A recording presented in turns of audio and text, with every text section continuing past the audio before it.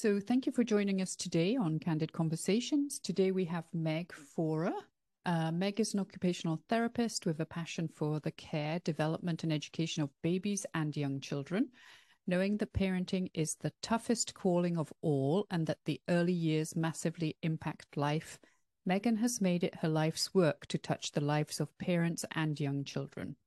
As a mum of 3 children, Meg found that her passion was to take neuroscience and research and make it practical and accessible to impact the human journey in the formative years.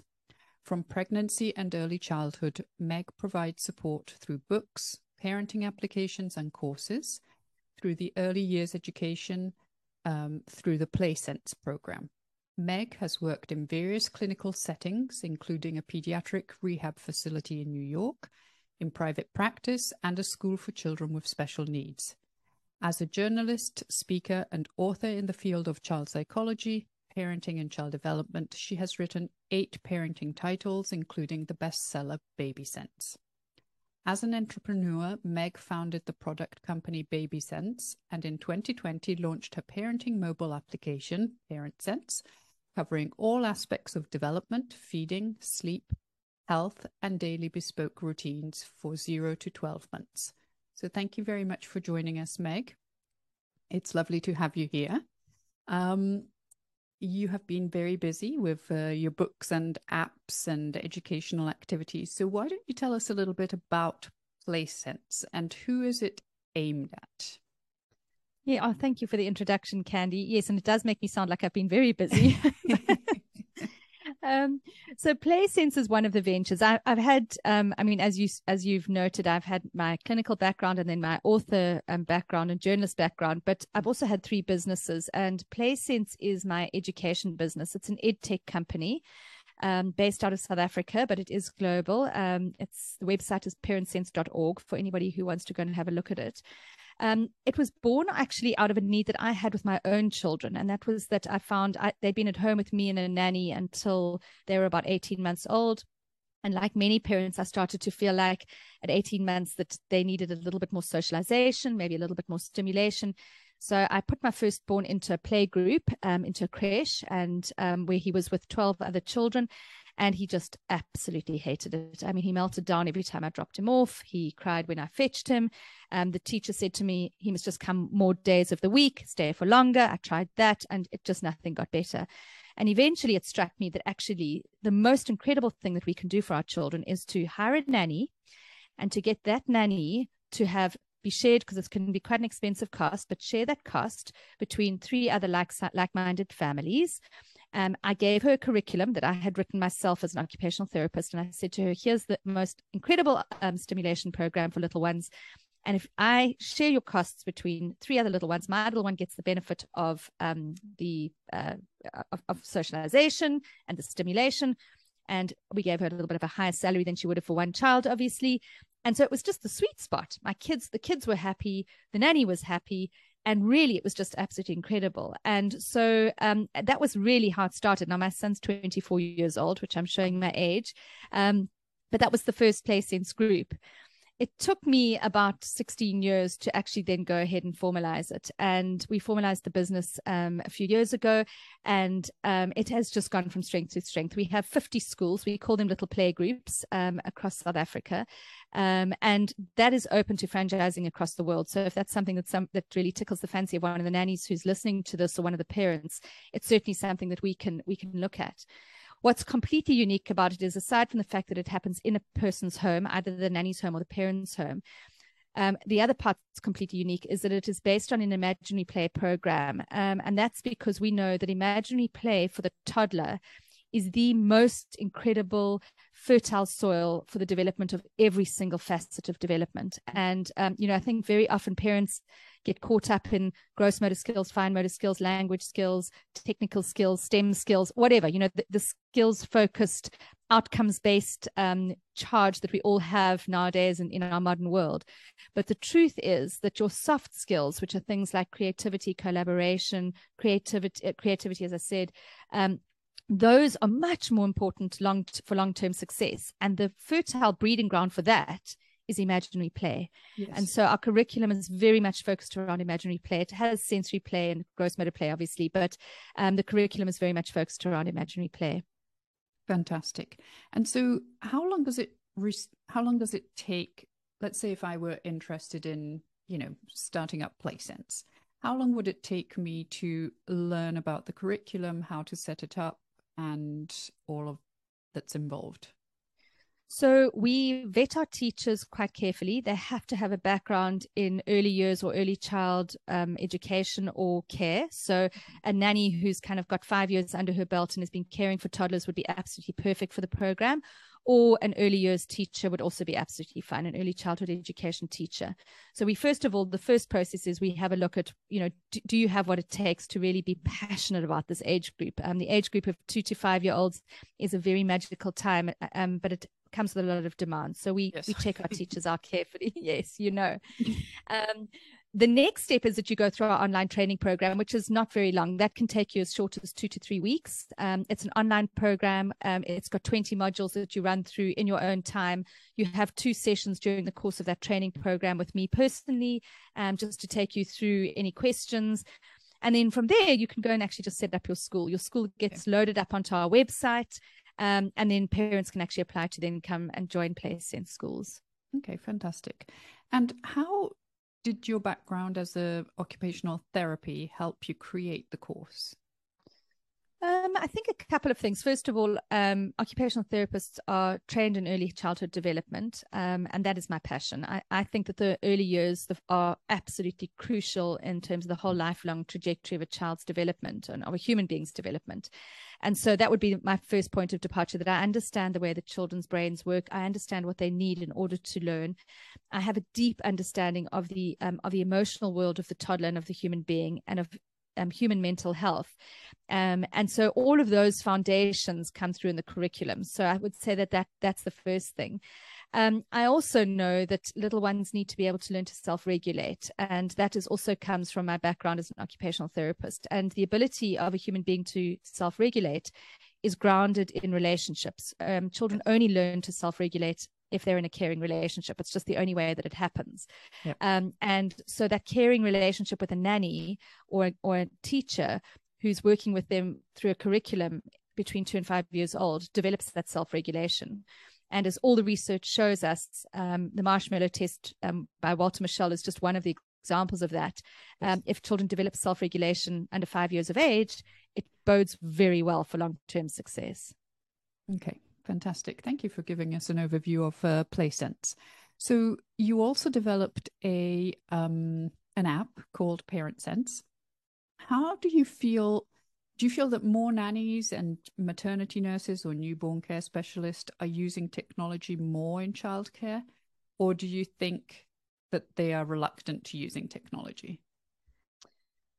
So technology is very interesting because it's quite a controversial space when it comes to early childhood. And in fact, one of the talks that I do is on technology and toddlers and actually just how damaging, in fact, that can be to the human brain development. So, I am one to be quite cautious around technology. Having said that, obviously, technology is an incredible enabler and it gives us access to so much information. Now, when we look at information acquisition through technology, there's 3 main buckets that falls into. The one is websites. So you can go and Google something and come up with a solution, an answer to a question or a solution. And that's your first digital engagement. Your second digital engagement would be social media. So that would be TikTok or Instagram, where it's curated. So in other words, you follow so-and-so, you follow me, you see me say something, therefore you follow what I say. And that's socially curated digital content. And both of those are actually flawed. And there's a reason why they're both flawed. A website is flawed from the perspective that you actually there's no filter on it. So you can go and read up anything on a website and it could be an absolute rubbish and you have no idea. And, it's not like it's a peer-reviewed article in a journal. You actually just don't know, and it can be very well written and very convincingly put forward. And really then you base all your parenting decisions or your nanny decisions on that. So it has some risks. Social media equally has risks, and we've seen that. I mean, in the elections that have happened in various countries over the last few years, and in COVID vaccination controversies. I mean, your head can go anywhere you want to with this. Socially curated content is dangerous because you get fed more of what you think you want to hear and what you want to hear, and so it reinforces your belief. And so again, socially curated content is something that I think can be problematic. So I am a big proponent for the third digital option, and that third digital option are apps. And the reason for that is that apps give us the opportunity to have not socially curated, expert curated content. And that's what we've done with ParentSense. I have been very, very careful and super meticulous on choosing the content and the information that is really, really grounded in science and that is evidence-based. The dietitian who's on my board of advisory is one of the advisory dietitians in ESPGHAN, which is the European Dietetics Association. So we've been very careful around the content that we've delivered to parents, and that it doesn't involve a whole lot of nonsense that actually shouldn't be fed to parents.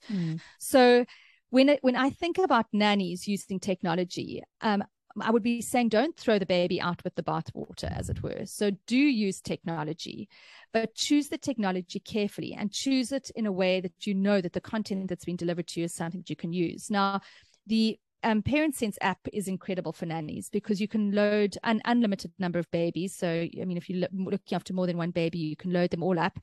The ParentSense app will give you a daily routine for every single baby, regardless of their age, but that is very, very bespoke to that baby. And it's based on a number of criteria. Number one, it's based on how old they are, obviously. Number two, whether or not they were born prematurely, because babies who are born prematurely have different developmental needs. Right. Number three, the age at which you've chosen to introduce solids, because if a baby has solids introduced later, they have a different weaning journey compared to earlier introduction of solids.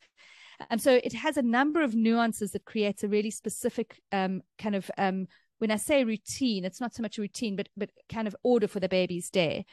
Included in that is their suggested sleep times based on the science of awake times. Included in that are recipes and incredible meal plans. And all of those have been developed with the dietitian to prevent allergies and to prevent picky eating. And then we've got a developmental activity, a stimulation activity for every single day of a baby's life that builds on the developmental milestones. So as a baby does a developmental milestone, the next activity is fed through. And so you've got activities for every single day as the little one goes through their first year of life. So if I were a nanny, it would be the app that I would be choosing. And I think ParentSense is a good choice. So now you've made me come up with a couple of questions for you. So the first one is, does the ParentSense app have an age range? So is it just for the babies until they reach a certain age, or is it for any age child? So right now, as we're having this interview, which is in August, and I know that these interviews can flight at any time, but at the moment it is for 0 to 12 months. Okay. Having said that, in January of 2023, we will be introducing the pregnancy section of the app.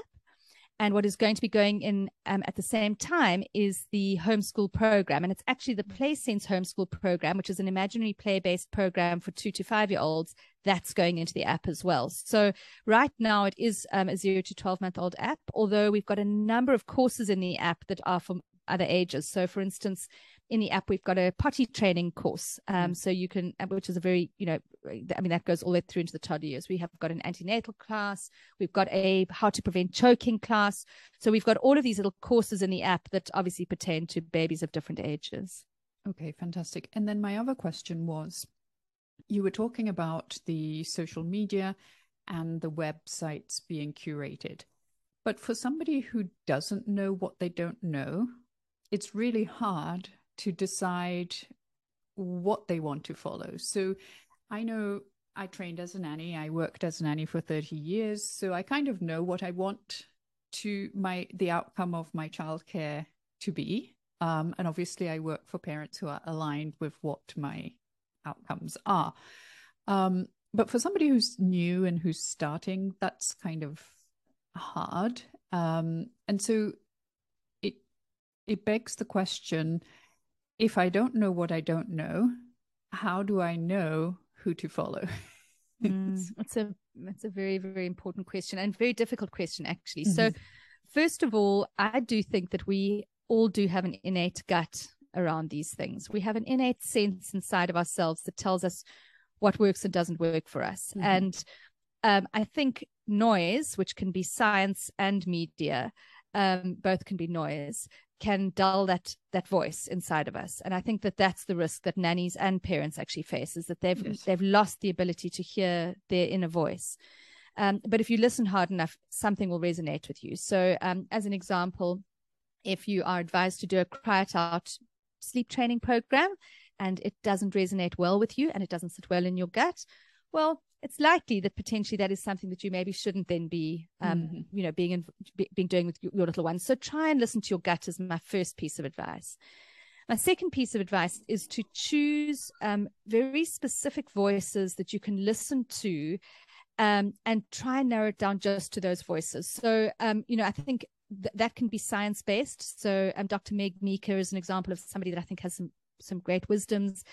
Maybe myself, Meg Fora, there will be voices that resonate with you, that you go, okay, hold on, that feels like something that I would be saying and it sits in my gut, or it actually feels like common sense to me. If something feels like common sense to you, it actually can sometimes be, a good guide as well.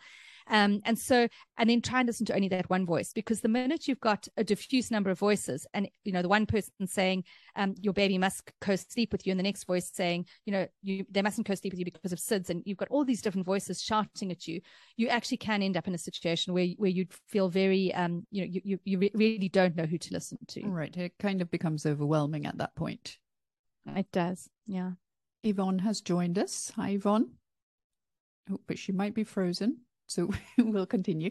All right. So you've also the time, I think 11:30 or my time.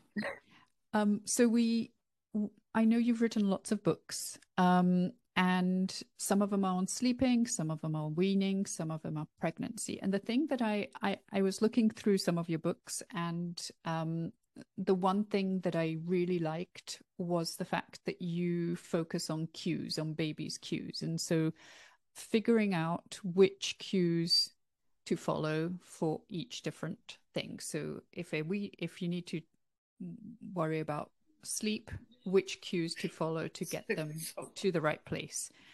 And so can you tell us a little bit more about how nannies or parents would figure out those cues? Because let's say I'm a new parent, I don't know what cues are, I don't know what my baby's trying to say to me. How would a parent learn those?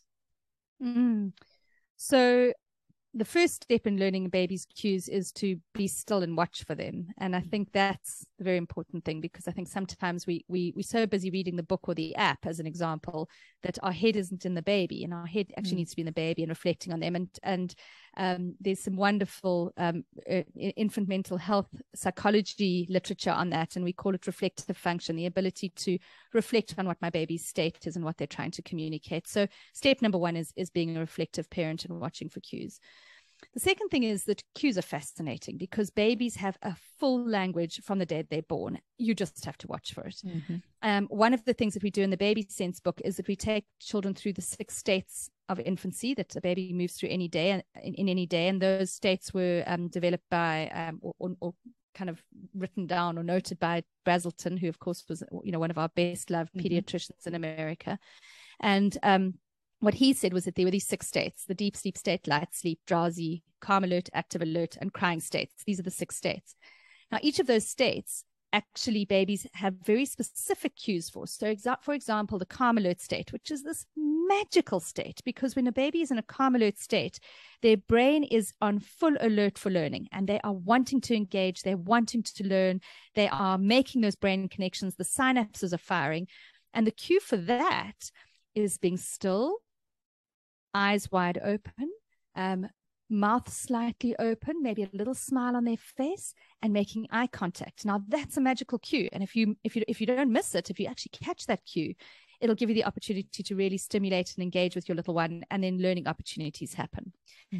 On the other side, you get your more fussy and grisly cues. So, for instance, hands to mouth and hands to midline are warning cues. So when little ones bring their hands towards the midline and towards their mouth, it usually indicates that they're trying to soothe themselves or keep themselves together, which is fine. It doesn't mean that they're going to cry. It just means that they're working hard at what they're doing to stay calm. but it's an indication as a parent to note what's going on in the environment. Are they becoming overstimulated? Because if they're becoming overstimulated, that might at some point escalate to hiccups or eventually to crying, and to real distress and maybe colic. So, you kind of, it's watching for those very subtle signals of something as simple as of hands to mouth or hands to midline that will give you the cues. So, I think watching cues are very important in the early days, and that goes all the way through into the toddler years where, once you're tuned to your little one, you'll be able to watch for those cues. Fantastic. Thank you. And I also saw that you use an acronym, COLLAB. Could you walk us through that? So COLLAB was something when Kath McGaw, who's the pediatric dietitian, who she studied at Johns Hopkins University, and everything I've done to do with diet, she's done with me. So she wrote Pregnancy Sense with me. She wrote Weaning Sense. She wrote Allergy Sense, and she wrote Feeding Sense with me, those 4 books. And when her and I were sitting together to do the weaning book, I said to her, I want an acronym. I want something that people can actually hang their hat on when they're starting to wean their babies, to understand what they are looking for, what the principles are for weaning. And so we came up with this acronym COLLAB, which the C stood for cues, which is exactly what we've just spoken about. What are those cues for when your baby's ready? The O stood for own personality, and the fact that every single one of my books and my app and my programs all have sense in it has to do with the fact that I believe that we all have our own sensory personalities, and that sensory personality will dictate actually how your baby's going to be weaned. And so that's why the Weaning Sense book had the O in COLLAB. And then the middle L was for Led by Science. And Led by Science could otherwise be known as evidence-based. We just needed an L for it. So we called it Led by Science. And the reason for that is that, the science of weaning is critically important. And unfortunately, there's a lot of controversy around when to wean and what to wean onto. And it seems to swing in as a not so much as a pendulum, but it seems to go in waves. I mean, in the 1970s, it was very early weaning directly onto avocado, as an example. More recently, when I was weaning my son, who I said was 24 years old, it was rice cereal, and it was 6 months old, because everyone was worried about allergies. And now we understand that actually that was a completely incorrect thing to wean babies onto, pure carbohydrates off a fat diet, which breast milk has a high level of fat in it. Why would you wean onto pure processed carbohydrates? So what we did in this chapter of the L, the Led by Science, is we took the latest science on when should babies be weaned, and by weaned I mean put onto solids, and what should they be weaned onto, and we put that into that chapter. And then the A in COLLAB stands for age appropriate, because there's age appropriate stages at which you want to introduce different foods. And then the B at the end of COLLAB stands for baby led. And that is not necessarily baby led weaning, but it's baby friendly weaning, which means that you want to make sure that you're watching your baby's cues and their ability to self-regulate their appetite. It's got to do with not force feeding. It's all of that type of thing in the baby friendly chapter. Fantastic. I think a lot of the things that you have said kind of resonate with my background. So although I trained as a nanny for 2 years in England, and then I actually did quite a bit of research myself, and I developed my own ways and styles of doing things, which doesn't have a name, but maybe it should.